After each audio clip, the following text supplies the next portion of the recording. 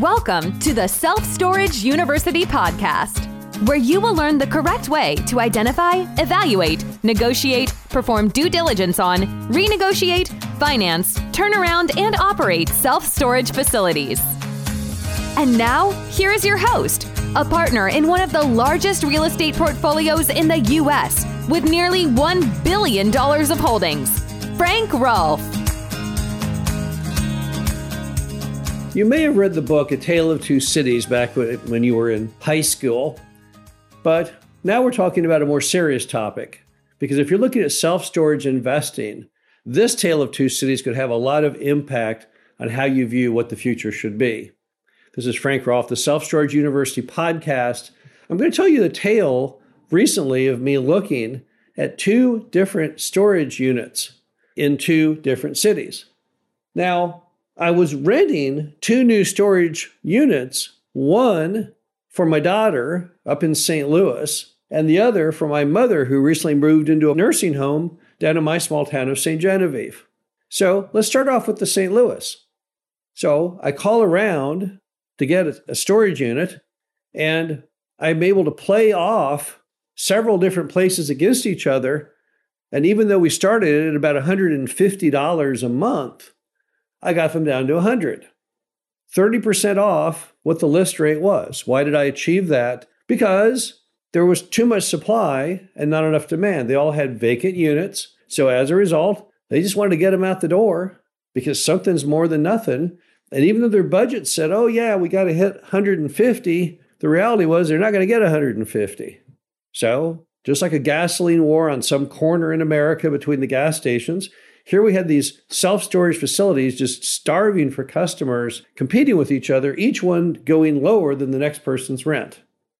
Now, on the flip side, down there in St. Genevieve, Missouri, an hour out of St. Louis, so we're talking now a population drop from 2.8 million in St. Louis down to about 5,000 in St. Genevieve. I go to the owner of the storage unit. There's almost none available in the town. I cannot even find more than one that has an availability. And they're completely firm on the rate of $100 a month. So one was starting at $150 and I got them down to $100. The other was at $100 and I couldn't budge them at all. Why was that? Well, because there was more demand than supply in St. Genevieve. So in the big city, we had the complete opposite effect. We had too many units, not enough customers. The other, we had too many customers, not enough units. So what was the lesson learned from that adventure? Well, the first lesson learned is there's a real problem with institutional storage investors and who have bet way too big on the big cities. What's happened is they've massively overbuilt. Millions and millions of square feet have been constructed in those big cities in self-storage just since COVID started several years ago. As a result now, they are glutted with space. Even if they had not built new space, I think they probably would have a weakness. But with all the new facilities that were built in the big city, it's a bloodbath. They just don't have anywhere near enough demand to meet the monster supply. So what's happening is they're just eating each other, trying to get to occupancy, clawing all over each other, and it's a very, very bad position to be in. There's just nothing in the world more alarming than when you've got a whole lot of vacancy, and so do all of your competitors, because how in the world will you ever get full? If your budget was X, and now I've got declining occupancy coupled with declining rents, that's a suicidal combination. And these big companies, these big institutional investors are stuck in those locations because they can't sell the stuff off. They built these multi-story storage facilities that are now worth less than what they paid only recently. And as a result, it's their problem. They have no option other than just to hang in there, scratch and claw their way to the best occupancy they can, probably not be able to supply a return to investors, and then ultimately have the thing go into foreclosure. Or, better yet, they claw their way and hold the thing for a decade just to try and sell the thing for what they have in it. It's not a very appetizing combination, but that's where they're at. So what happens then? Well, since they're so stuck with those properties in the big cities, not to mention all the things they've built, they really can't readapt the business model, even though clearly it's not working well for them. And then you look at those small cities where you have the correct supply and demand relationship, and their things are working great. They're beating occupancy. They're raising rents. Well, how did they escape the problem?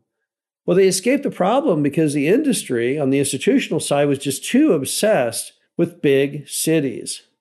And down in the smaller areas, they've never ventured there. So they never really built much down there. It's ruled mostly by moms and pops. Now, it's amazing how things have changed. Because not too long ago, if you owned a self-storage facility in a small city, the folks in the big city would laugh at you. They would say, look, I've got this big multi-story thing, and it's worth so much more than you. Why are you even wasting your time down in those small cities? But I'm just doing great. I'm raising my rents. I'm beating my occupancy. Look how much more value I've created. And now it has completely gone the other direction. Now the people in the smaller markets, they're the ones who are beating their budgets on occupancy. They're the ones who are beating their budget on rents. And now they're laughing at the folks in the big city saying, look what a mess you've made of it all. Now, do I ever see that really changing? And the answer is, not really. I don't. America is filled with megatrends. They're all around us. There's population megatrends. There's movement megatrends. There's the age of the population megatrends. You've got baby boomers who were the largest part of our population, but have now dwindled some, and millennials are actually bigger. You've got people moving out of certain states towards other states. And then, of course, you've got the simple fact that people are leaving the cities. Giant net exodus out of cities like San Francisco, Los Angeles, Chicago, and New York, and they're not coming back in all likelihood. If you look at the population cycles in America, they take really long times to make big shifts. We were originally an agricultural society where everyone basically lived on the family farm, then they ventured into the big city, and it took, a century to do that? Now you have a reverse phenomenon going on, people leaving the big city because they're tired of all of the crime and the urban unrest.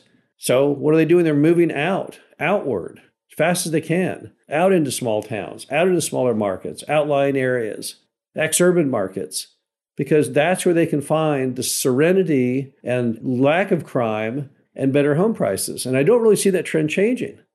So you're going to see weakness in those big city storage facility operators for years, decades perhaps. And all of the opportunity will be in those smaller markets, those mid-sized to small markets, those suburban and ex-urban markets, where the supply and demand is favorable, where people are actually beating budgets in both occupancy and rents.